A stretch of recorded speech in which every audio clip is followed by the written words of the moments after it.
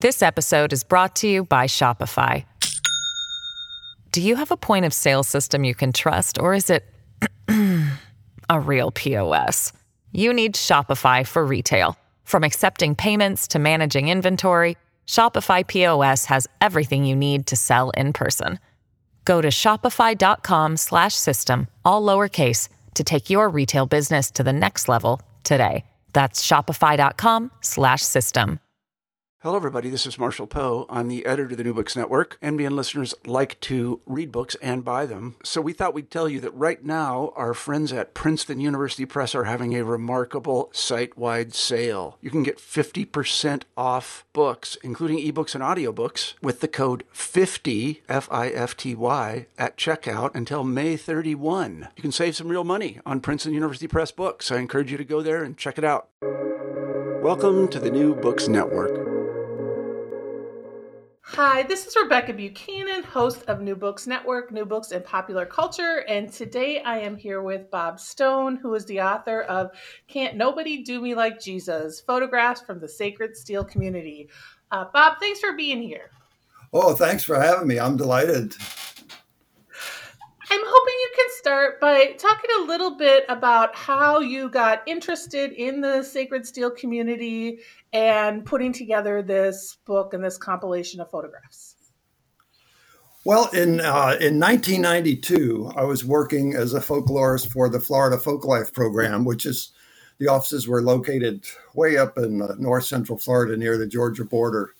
And a friend of mine, a musician friend of mine, operated one of those go-to stores for musicians way down in South Florida in Hollywood near Fort Lauderdale. And to make a long story short, these African-American men were coming in and they played to buy things, and they played steel guitars.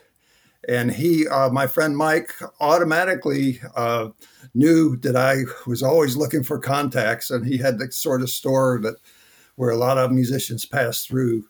And he gave me my first contacts, and the first musicians' contact information he got, they said, I'm not really that good. You need to hear either Aubrey Gent or Glenn Lee, who were the top players in Florida at the time. And so it went very quickly, really. And of course, what attracted me was that it was when one thinks of the steel guitar, nowadays you'd think of country music, the twangy country music. And previous generations, you might think of Hawaiian music, where the instrument originated. But this stuff had what they were playing had a very much an African-American voice. If you can imagine hymns, when they played the slow gospel numbers and hymns, imagine if Aretha Franklin played the steel guitar. That's what it sounded like. So we jumped right on it. I got permission from my boss to journey down south and do a reconnaissance trip. Sort of got a few short pieces on digital audio tape at the time, and got a grant from the NEA to do a survey project in Florida, and we were off. But what really attracted me in the beginning, and all my colleagues as well, everybody was, wow, this is really something. Just the music itself was incredible. So before we sort of talk about the photographs you took, as you were talking, it made me want to make sure for people who aren't familiar, for you to maybe describe what the steel guitar is, right? So and those forms that the sort of two forms that it traditionally takes. I'm so glad you asked that question. The instrument couldn't be more confusing. Even steel guitarists themselves can't agree on all the terminology. But the instrument gets its name not from the material it's made out of, but from the bar that a right-handed player, would use in his left hands to make notes. Instead of on a standard guitar, you fret it with the fingers of your left hand. On a steel guitar, you use this steel bar to make notes on the strings. And it comes in two forms, what's commonly nowadays called the lap steel. In the old days, and matter of fact, many members of the older members of these churches still refer to the Hawaiian guitar because that's where it originated in the very late 19th century. The more modern form that more people are familiar with is the pedal steel, and that's the instrument that makes that twangy sound you hear in country music. Today, a lot of the players in the Sacred Steel players in the House of God and the Church of the Living God play the pedal steel, but by and large, they don't make it twang. You can do it. You can play that instrument. It offers a lot of harmonic possibilities without getting the twangy sound. So that's what the instrument is. In fact, just to backtrack a little bit, the earliest players that I documented in the House of God, Keith Dominion, had a direct connection to the Hawaiian music fad of the 1930s. Truman Eason heard a Hawaiian player on the radio in Philadelphia, something like probably 1936 or 1937, and took lessons from a Hawaiian. So, in fact, many people in the church still call it the Hawaiian guitar or just the Hawaiian. So you went in and you photographed these churches. And so can you talk a little bit about the history of the Pentecost, the history of the House of God and the Church of the Living God, and sort of situate us in where you came and entered? Certainly. The House of God, it's the House of God, Keith Dominion, and the Church of the Living God, Jewel Dominion. And those are shortened versions of the church names. They both have much longer names. But they started out as a common church that was founded by Mother Mary Tate in 1903. And they claim it to be the earliest Pentecostal church founded by a woman. And I haven't researched that thoroughly, but I have, from what I know, that's probably correct. So they celebrated their centennial in 2003. In 1930, she died suddenly of complications due to frostbite, and the church split into three dominions. There was a very long legal battle. The church already had considerable assets, particularly real estate. And so they split into three dominions. Each one was named after the leader. So it's the Keith, the Jewel, and the Lewis Dominion. The Keith and Jewel Dominions both have this steel guitar tradition, which started in the earliest days of the electric steel guitar, which was in the early and mid 1930s. And rather quickly, the instrument rose to the hierarchy, the top of the hierarchy in both churches, hierarchy of musical instruments. In other words, it is the instrument that plays the lead part. It plays almost all the time, except during the announcements and the early part of the sermon and during a group prayer. If a service is 2.5 hours long, the steel guitarist is probably playing for 2 hours. And they developed their own way of playing, their own style of playing, their own tunings and and equipment setups. And this probably a factor that came into play here is that there in the Pentecostal church, holiness Pentecostal churches, you're either of the church or of the world. And they really didn't officially allow, and still don't officially allow, their musicians or anyone to listen to secular music or to have it in the home. So they developed their own sort of musical styles. Naturally, of course, some of them did listen to secular music and were influenced by, in the old days, blues and rhythm and blues. And of course, other gospel music, quartets, which were popular for so long. And today, similarly, even more so, it's really hard to stop the outside influences.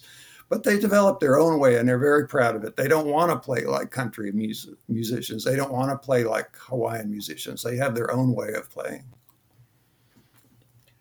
And you went in, and so you came in as an outsider, and all your photographs are black and white. And do you want to talk a little bit about that relationship to being able to come in as an outsider and photograph the church, and how you put this sort of collection together thinking about that and thinking about your role in presenting the church and presenting this Sure. community? In many ways, this book, especially to me personally, but I think if you look at the overall body of work that I've done, I did a 300-page book for University of Illinois Press, published in 2010. I've produced 8 CDs for the Arhoolie label. And directed the Arhoolie Foundation's documentary video. And then, but still, there was something missing, and something that is very dear to me. I'm very much a visual person.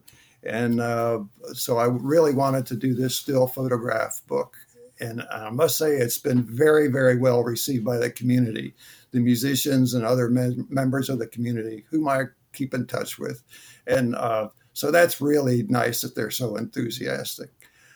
I started out, of course, yes, I am an outsider. I'm white and I'm not Pentecostal. So, but right away, we got this very small grant from the National Endowment for the Arts, Folk and Traditional Arts Division. And I got the chief overseer, the national head of the church, just happened to live. He resided in Sarasota, Florida. So I got a letter of support from him. So that really helped. And the very first project was in Florida that I did when I was working for the Florida Folklife program. Basically, then after that, after 1995, when the Bureau of Florida Folklife relocated to Tallahassee and was no longer a bureau, I stayed here in Gainesville and kept working as a contractor. So that, in a way, freed me up to do this work in other states and even in Florida on my own. And I did it on my own dime, and just because I thought this was very, very much worth doing. So, this work began in 1992, and I was still pretty active even beyond this photo book stops in 2008, but I think 2006, excuse me. But I continue to do a little work, not too much. But so people would see me over and over and over again. I did some radio programs. They became to trust me and value me, and the Eason family, Willie Eason, one of the pioneers, they considered me their son. They called me their son. The Lee boys called me Uncle Bob. Some of the other musicians called me Uncle Bob. So I got to be sort of, a member of the community in a sense.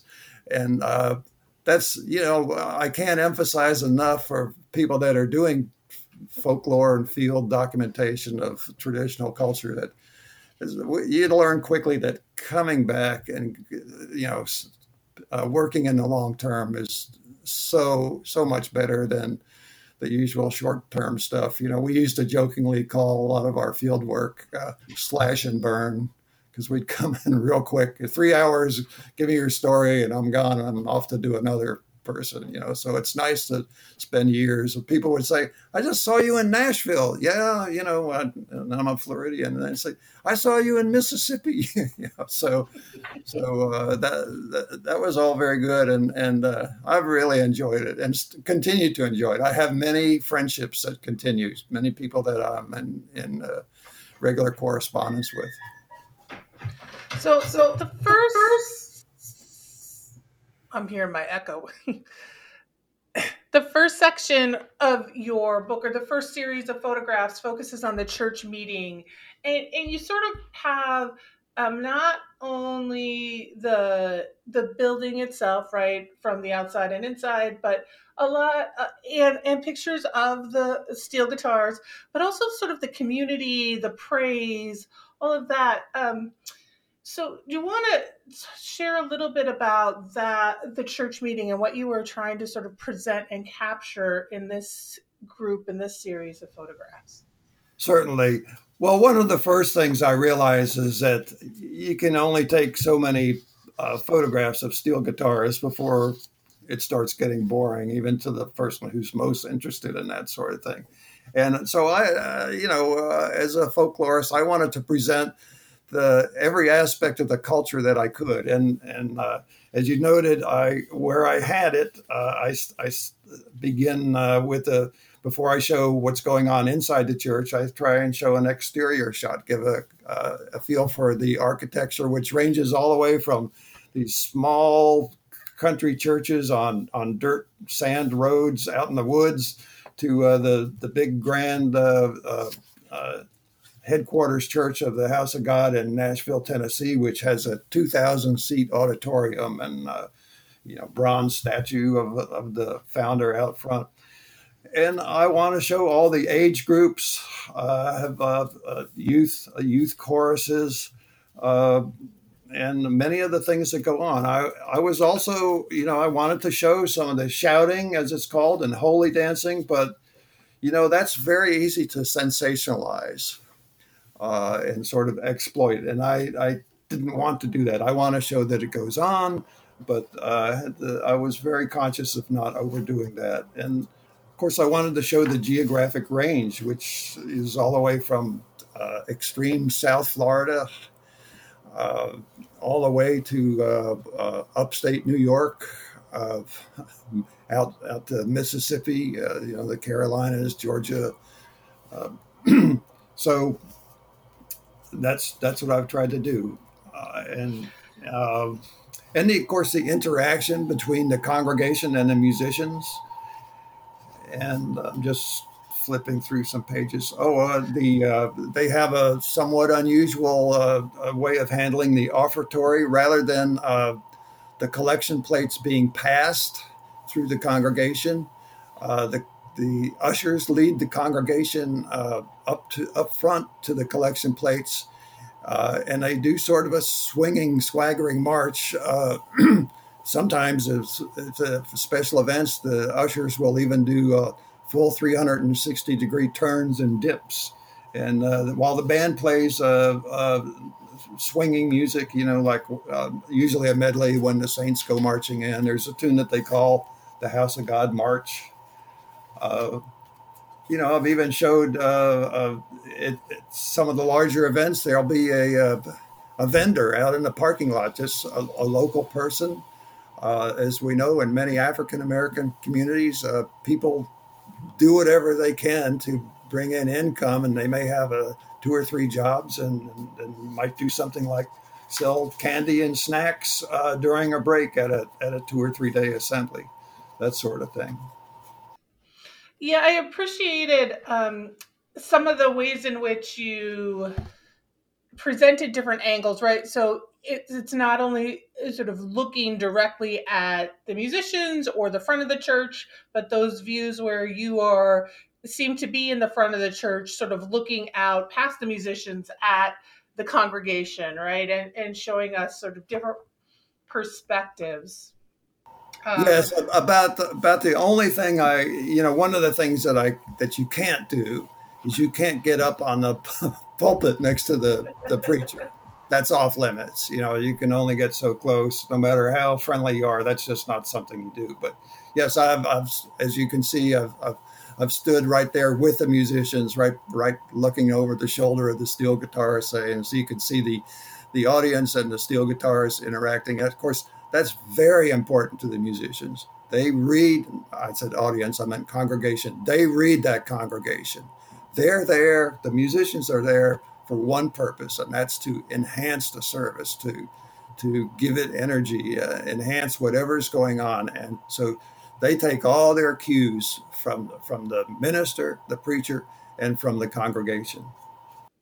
Yeah, one of the images that I really liked in this section was one, the worship service, House of God in Rush, New York, where the congregation, for the most part, is kneeling. There are some standing with the musicians playing, and it's very, right, it's very intimate. It's this very intimate picture of that relationship between the musicians and the congregation, and how they use music as a part of their service, right, in worship. Yes, absolutely. That's a common thing, and it's a call to the altar or an altar prayer, and the musicians may or may not play. If they are not playing, they bow their heads, and the congregation is up close, and there's usually a minister leading them in prayer, and there may be a couple of minutes of silent prayer. So yeah, I've tried to document and present every aspect I could. Yes, including I like the ones from Tupelo, Mississippi as well. And you have the cooking in the kitchen of the church, I'm guessing of the church, right? But then juxtaposed with a woman with the Elvis Presley fan. And I love that that was from Tupelo. Um, Yes, well, so sort of, everyone, of course, a lot of people in Tupelo have an Elvis claim of some sort, but in this case, it's really true.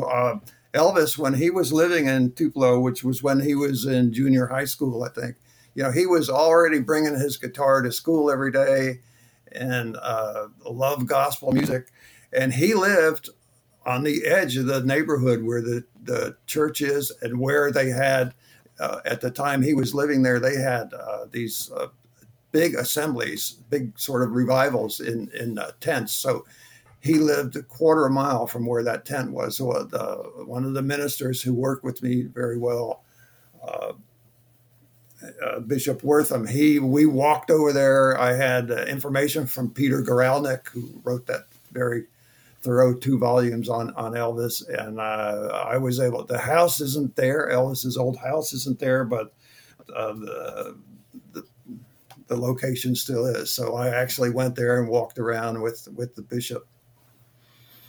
Yeah. And those usually the church fans will have a image of Martin Luther King or someone praying or something. But in Tupelo, those fans were furnished by the Convention Bureau, and it had a picture of the young Elvis with words about on the obverse side that was the birthplace of Elvis.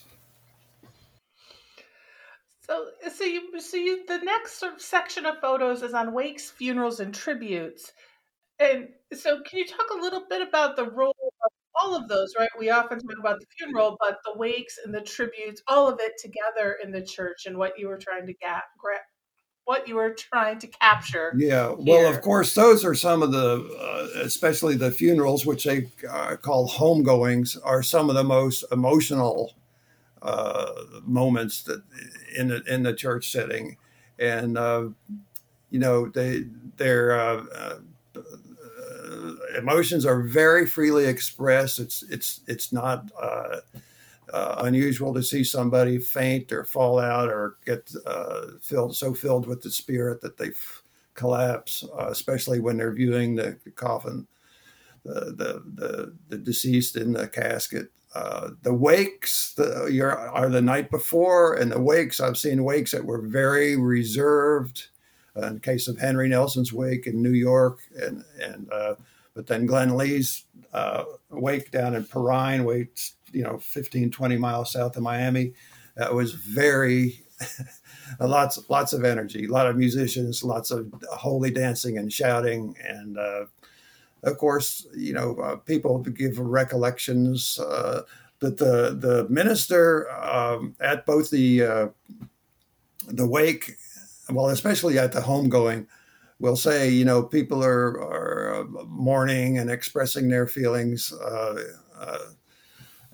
But they'll periodically say, "We're here to celebrate that this person has passed on to heaven, is free from the trouble and toil and pain of mortal life." And so it's very, very celebratory too. I've showed some photos of Henry Nelson's funeral homegoing.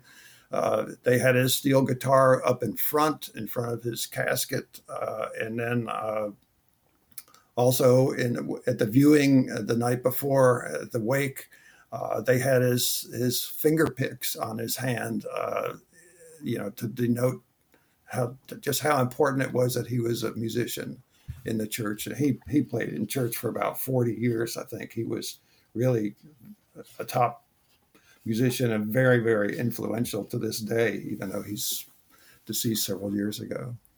The tributes are anniversaries, they're usually called, and it can be for a musician or a senior minister,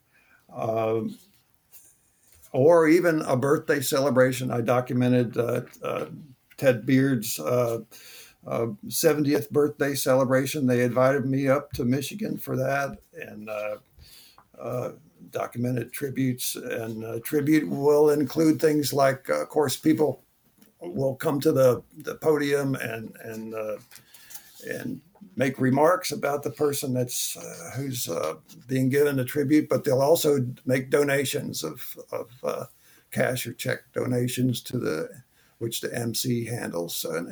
And of course, the way it works is that you're expected to reciprocate. You know, if you're being held in tribute, then next year you'll go to somebody else's tribute ceremony or anniversary and participate and donate and so forth. It's a long tradition in lots of African American churches, not just these two.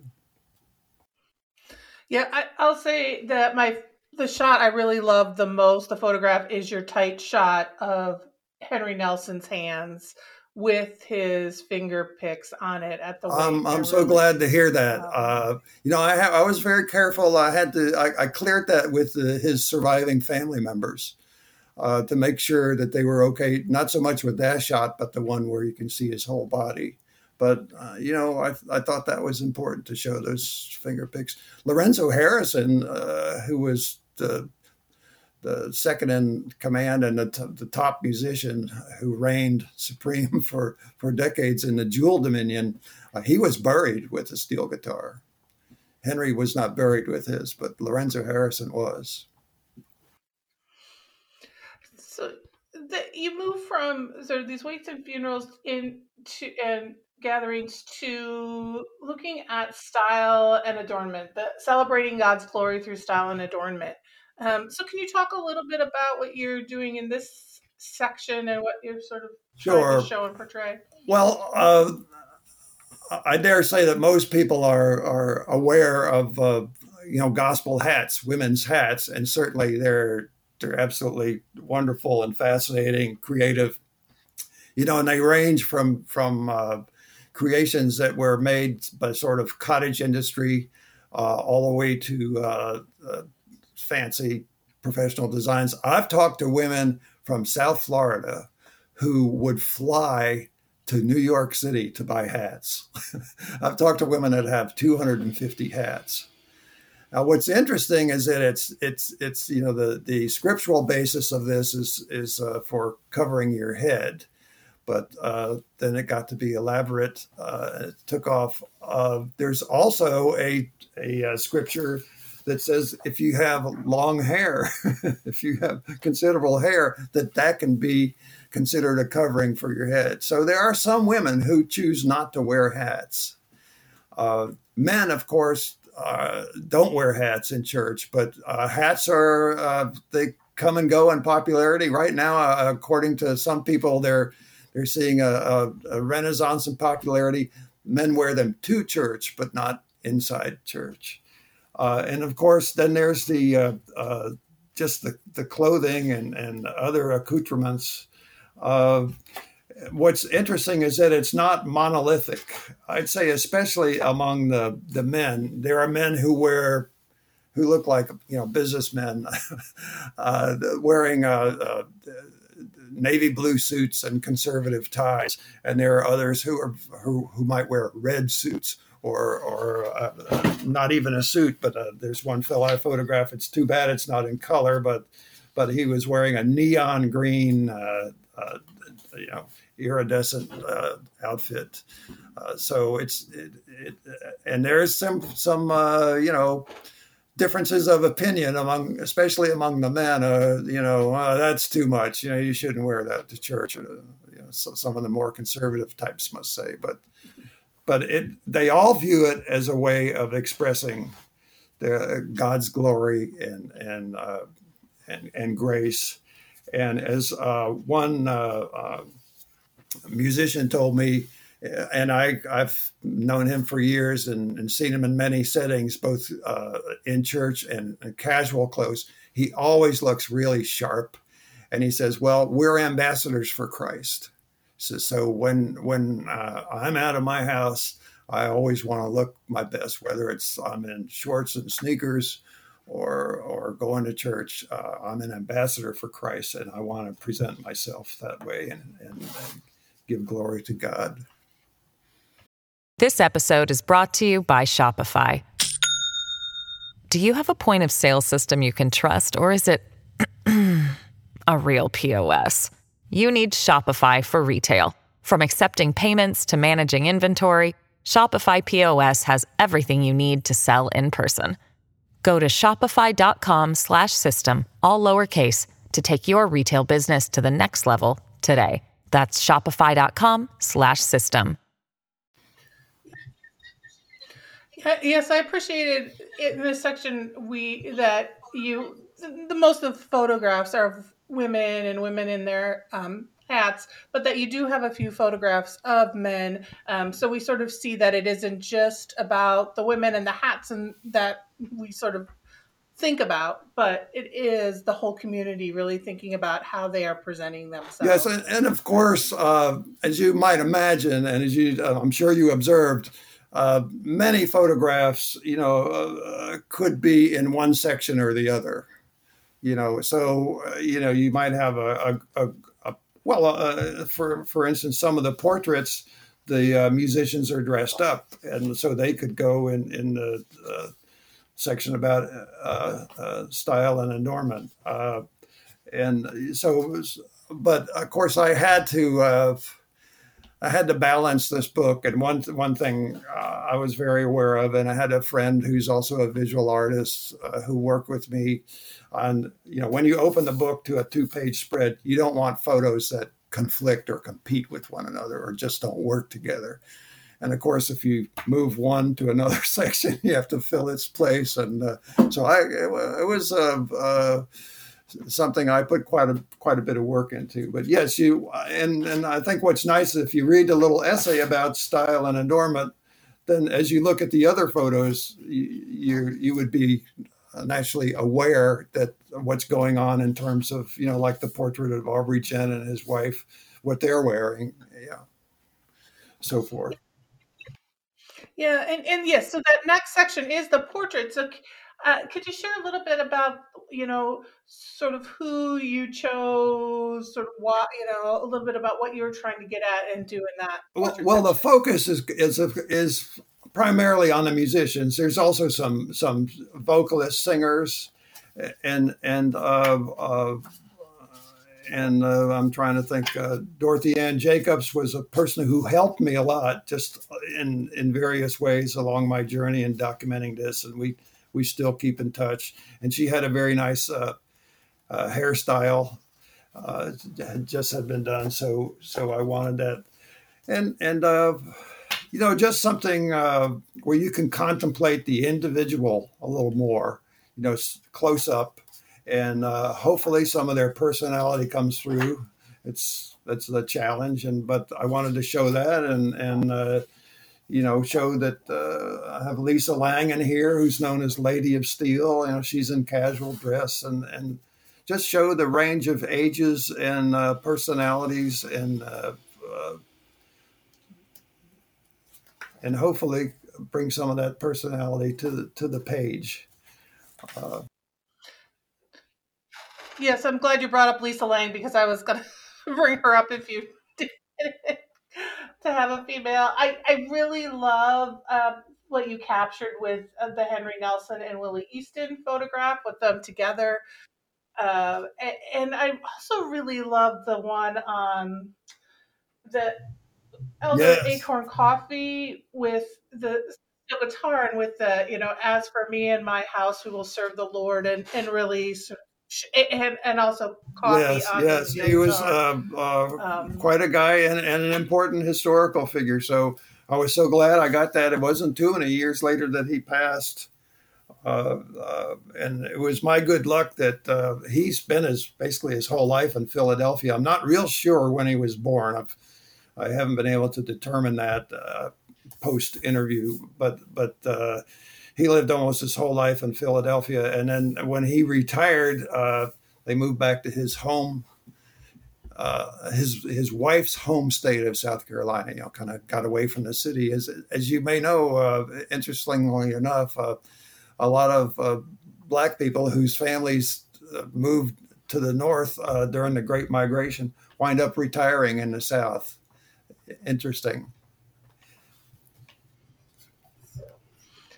So then you have a section on the Sacred Steel Convention. So can you talk a little bit about those conventions? Because it seems like sometimes, the conventions and then the festivals and conferences, right? There's a little bit of controversy. I don't know if controversy is the right word, about sort of participating outside of the church, as you said before. So what have you got going on in that? The Sacred Steel Conventions were special. The first one was held in 2000. They were not church events.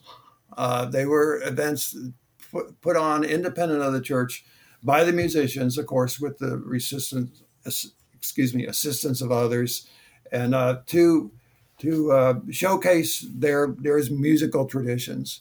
And the first one was at Rollins College in the Tony community town of Winter Park, Florida, the suburb of Orlando. And so it was a beautiful venue and had a great turnout, and people have come from Europe for these things. And so the first one was really special. One thing about it is that, there's a hierarchy among the musicians. Like in this period I documented, there are only 4 musicians who played regularly at the big General Assembly in Nashville in the House of God. So this gave an opportunity for younger musicians and musicians who were not recognized at the top to play before the public on pretty much an equal footing. Naturally, the veterans and the big names like the Campbell Brothers, they got the prime spots, on Saturday night. But still, the other musicians got to play on the same stage and were treated with great respect. So, and it continued to be a great venue, a format for presenting the young musicians. And because the MCs would be ministers, the energy was at times got pretty close to what there would be in the praise music section of a worship service. So it really gave the public, the outside public, an opportunity to witness this music in something very similar to a church setting in many ways, not entirely, of course. So they were quite popular, and then there was one event that I have in the same section that was called the Music Fest. I documented, and that was down in at the church in Pompano Beach, and that was in fact a church-sponsored event. And Dorothy Ann Jacobs was, I think, the head person that organized that. And her cousin is Daryl Blue, who's the resident steel guitarist at that church. It's a big church in an area with a dense population. So that was very similar. Although it was actually in a church, and it was mostly a church crowd. I don't think there was really any public there except for me. They invited me down to document it, so that was an honor. And then we had one Sacred Steel Convention was held in conjunction at the Florida Folk Festival. It was across the street from the festival grounds in a community center. So again, we had all the festival goers, some of whom were aware of the Sacred Steel music, and some who weren't and were exposed to it for the first time. And the Florida Folk Festival is largely acoustic music. So, and the Sacred Steel players are characteristically quite loud. So we were in this venue across the street that was, closed doors and air conditioned, so they could cut loose. And it was a ball. It was great. And again, a lot of younger players got to showcase, and they came from they came from Detroit, and as far as that nobody was getting paid. They just came to be part of this whole community and show their stuff and enjoy the camaraderie and the fellowship. Right, and you have that, sort of blends in. You sort of mentioned the festivals and the concerts, and some photographs, a couple here even from Yes. Italy, right, where the touring. So is there anything you want to talk about with those like festivals and getting out Oh, absolutely. beyond the church and Yeah. the Let me community? say that the what. Of course, I would never try to coerce any folk artist, whether it's from this tradition or whatever, to do a public presentation. I would present the opportunity, and if they wanted to do it, good. I'd do everything I could to facilitate them, both when I was working for the Florida Folk Life Program and then after. Um, but there has always, probably since day one, I know at least it goes back to the Willie Eason in the late 1930s. The musicians are a draw, even for churches and gospel concerts, and so the musicians typically don't get paid much in church.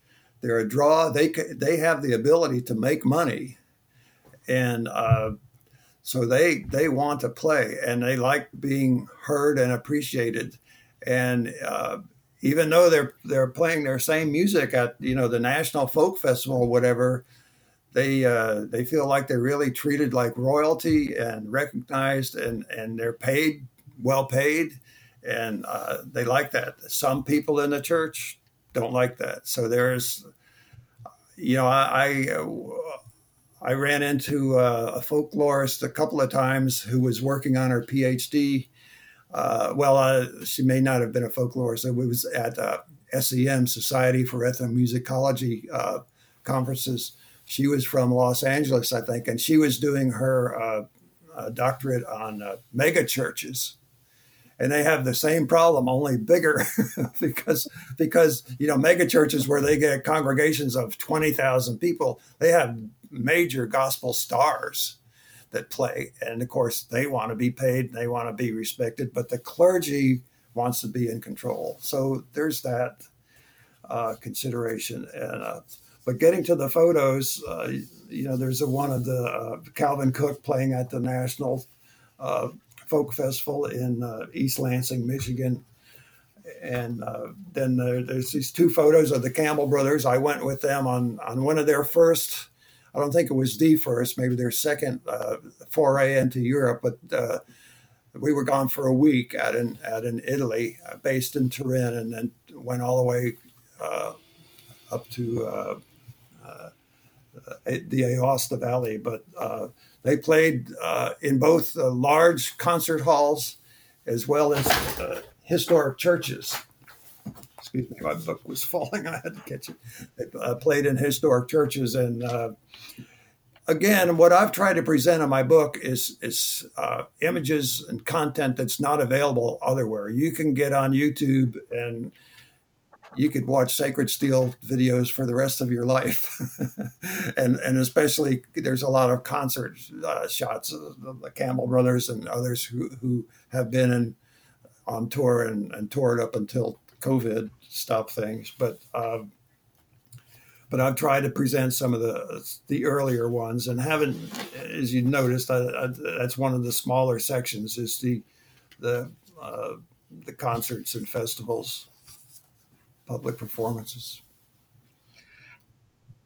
And the last two sections move us. Well, the penultimate is on the centennial that took place in Nashville, Tennessee. So can you talk a little bit about that and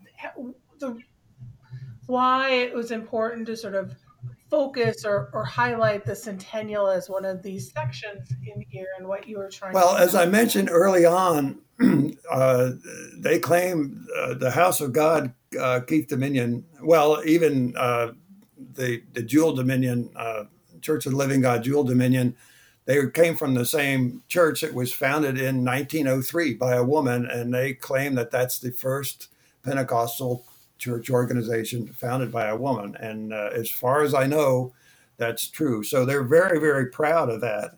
And women still play a leadership role. In fact, the chief overseer, which is the leader, the national leader in both organizations today, is a woman. And so they're very proud of that aspect.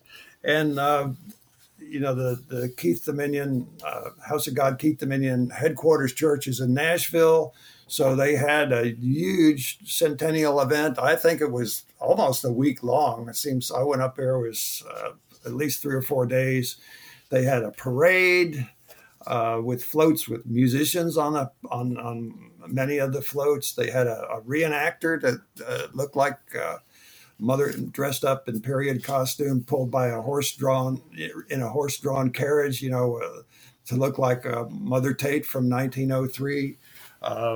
There was, they have a few churches in the British West Indies. They had a float from Jamaica. They had, of course, lots of music and worship service. They had a visit to Mother Tate's gravesite. So it was, it was definitely something I wanted to document, and I'm so glad I did. It was really special. And of course, it was, by that time, things were very, very comfortable for me because I had already been doing this for, 12 years. So pretty much everybody knew me. And what's more, they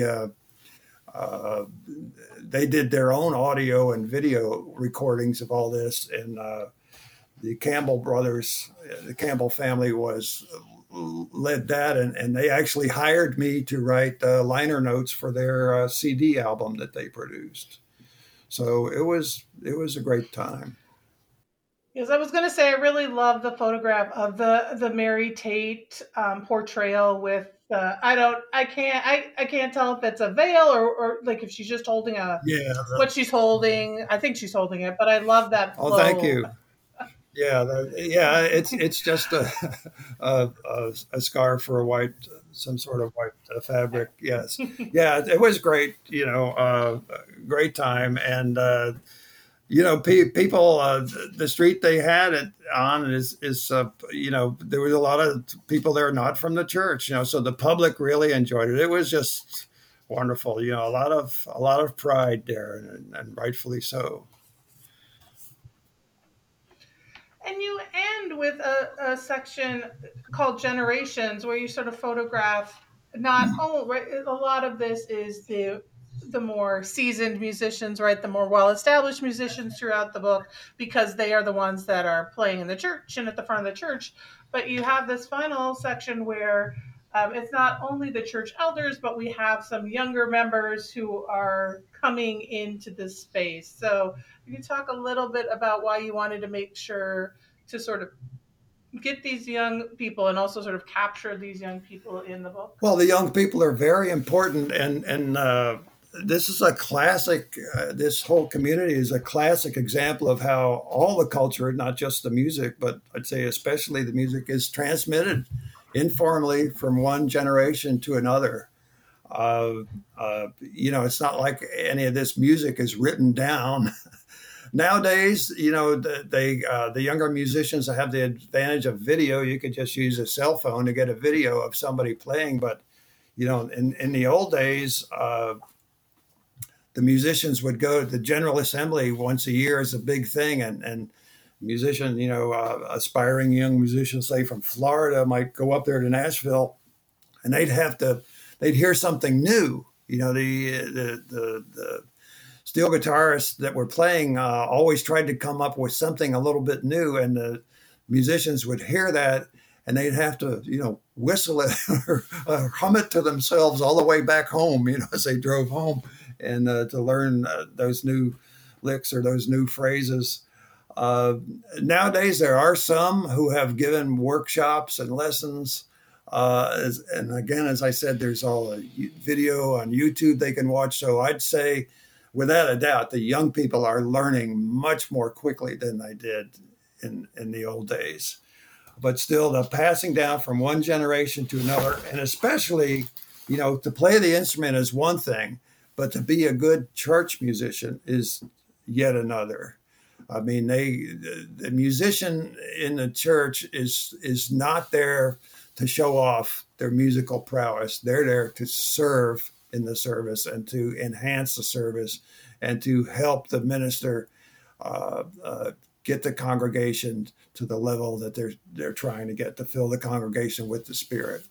So it's definitely something that's passed from one generation to the next. And one example that I give is Willie Eason learned some things from his older brother Troman, who was about 15 years older than him. There was 15 kids in the family or something, and that was back in the 1930s. And then when he was on the road as an itinerant musician, I came down to Ocala, Florida in the wintertime, and Henry Nelson, who was 10 years younger than Willie. So Henry was about 10 years old when he heard Willie, and he said, I wanted to do everything I saw. And then Henry's son, Aubrey Gent, is a very highly skilled musician on the lap steel, and who's rose to prominence. And then his son, A.J. Gent, is playing both gospel and secular R&B, and he's not only a great steel player, but he's a singer too. So that's essentially 4 generations, or depending how you look at it, 3.5 or 4 generations, and that's just not, that's not untypical. That's what's going on. So it's very much a generational thing, and I wanted to bring that out. It's very important. And one thing I wanted to ask about this section is that some of these photographs are 20 years old, right? The young people that you photographed are all adults now. So I'm wondering if any of them that you know of are now like playing in the church, and you might not, but if you do know sort of any of the trajectory. Yes, I talked about Aubrey Gent's son, who's back. He's back in the conventions. Yeah. I know Jason Haygood is playing. Elton Noble's son, Theon, plays guitar, fretted guitar, more than he does steel. But he's an accomplished musician. Glenn Lee's Alvin Lee's kids are still pretty young, but I would bet they're playing. In that one shot of Jamad Batts, the young fella in the striped sport coat. Yes, I love that. The little kid there who's sitting at the drums over to the right is Derek Lee Jr., one of the son of one of the Lee boys, and he's sometimes a substitute drummer for the Lee boys if their regular drummer can't make it. If they have a gig anywhere in the country, he plays. In fact, I had a little exhibit in Carborough, North Carolina, and he saw that photo, and he said, "That's me." He says, "You were there?" And I said, "I was there. I took the photo." And Jamad Batts, the young fella at the steel, as far as I know, he's still playing. So yes, they continue. Absolutely, I can't speak for every one of them, but as far as I know, they're all playing. Yeah, it's always fun to sort of see them and then wonder. Because I was like, they're all in their 20s. Oh, yeah, they're married and have 3 kids. They're 20 to 30. Yeah, exactly. It's pretty incredible. I especially now that the book is out, and I'm trying to make sure everyone's aware of the book. I visit a lot of people on Facebook, and I see this guy. This guy's 35 years old now, and has 3 kids. It's pretty striking. And I remember, Carlton Campbell, who's the drummer on that shot in Italy, when that was a few years later, but when they first made their first recording here in Gainesville, I think he was 13 years old when he played drums on that CD. And now he's 35 years old, has 3 kids, and he's a professor at the college. He teaches audio recording engineering. In fact, they've done some virtual, some video presentations. They did one recently for the NCTA, National Council for Traditional Arts. And Carlton does all the engineering. He teaches it, so it's pretty incredible. Yes, it's been fun for me, and I do see some of these former youngsters every now and then. It's really great. Can't get over it. So we've been talking for a while, and so my final question is usually if there's anything you're working on now, like if there's anything else you're working on or anything you're working on with this, that, a final plug, if there's a final plug you have for anything that you're doing or working on. Something different? It doesn't have to be. Well, this is my latest thing. I mean, this book was just published in December, so I'm working.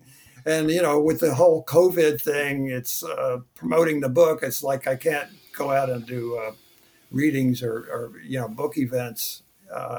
Can do things virtually like this, but I'm trying to figure out how to do that. Well, I'm 76, so I'm trying to be retired, but of course this is all a labor of love. But I am. There's a local African American family. I live in Gainesville, Florida, and there's a family out towards Williston, about 15 miles from here, that has a roping rodeo they've been doing for about 25 years. And the name of their place is a Little Pigfoot Farm, which is a snappy name. There were 3 generations of butchers, and they used to mostly butcher hogs, so that's how they got the name. But what's really neat about it, it's this wonderful community event. Just because of the sheer demographics, there's more white people there than African Americans. But African Americans come from as far as Alabama and Georgia and maybe even farther for this annual event. So I've probably been there. It's annual, and I've been there 8 or 10 times. So I'm producing a book just for them to give to the Wallace brothers. But it'll be for sale probably through Blurb, just as a self-published print on demand. But it'll be available too. But that's a fun project. I have a lot of images, and I'm sorting through them. The other thing I'm working on every day almost is they're keeping me pretty busy. Is I donated my Sacred Steel photo archives and my interviews to the Arhoolie Foundation. That's the nonprofit arm of Arhoolie Records. And so I'm writing, they're posting some of the interviews right now. So I furnish a photo for each interview, and then write a introductory paragraph about the interviewee. And they're keeping me pretty busy. They have contractors that are transcribing the interviews, and every time I turn around, they need 3 or 4 more photos, and they would ask me to proof the interview. And of course, I'm glad to do it. It's a lot of fun, and again, I've put information about those. I put updates on my Facebook page. And the community really, I'm so glad, they really love it. They can't, they love that they're, like Willie Easton's children and grandchildren, they can go hear Willie Easton. And when the photos are all digitized and up, they'll be able to look at them and, make whatever arrangements Arhoolie's going to have so they can get prints if they need to or whatever. So it's, that's really very nice. And of course, I've had such a great working relationship with Arhoolie and Chris Strachwitz, who's now retired. He's almost 90 years old. And as some people may know, the Arhoolie record label has been bought by Smithsonian Folkways. So that's a great place for it to be. And so the future is good, and the foundation is active and growing, and I'm just proud to be part of it. And I think it's a wonderful place to have my archival goodies placed, my documentation placed. Well, Bob, it's been really great talking to you. Again, this is Bob Stone, who is the author and photographer of Can't Nobody Do Me Like Jesus, Photographs from the Sacred Steel Community. Bob, thanks for being here with me on New Books Network, New Books and Popular Culture. Well, thank you. It's been a pleasure, and hope to meet you in person someday. I've actually had. I just this Tuesday had my second vaccine shot. So hopefully we'll have a new life, maybe beginning in the second half of this year. Yeah, yes, okay. Let's hope.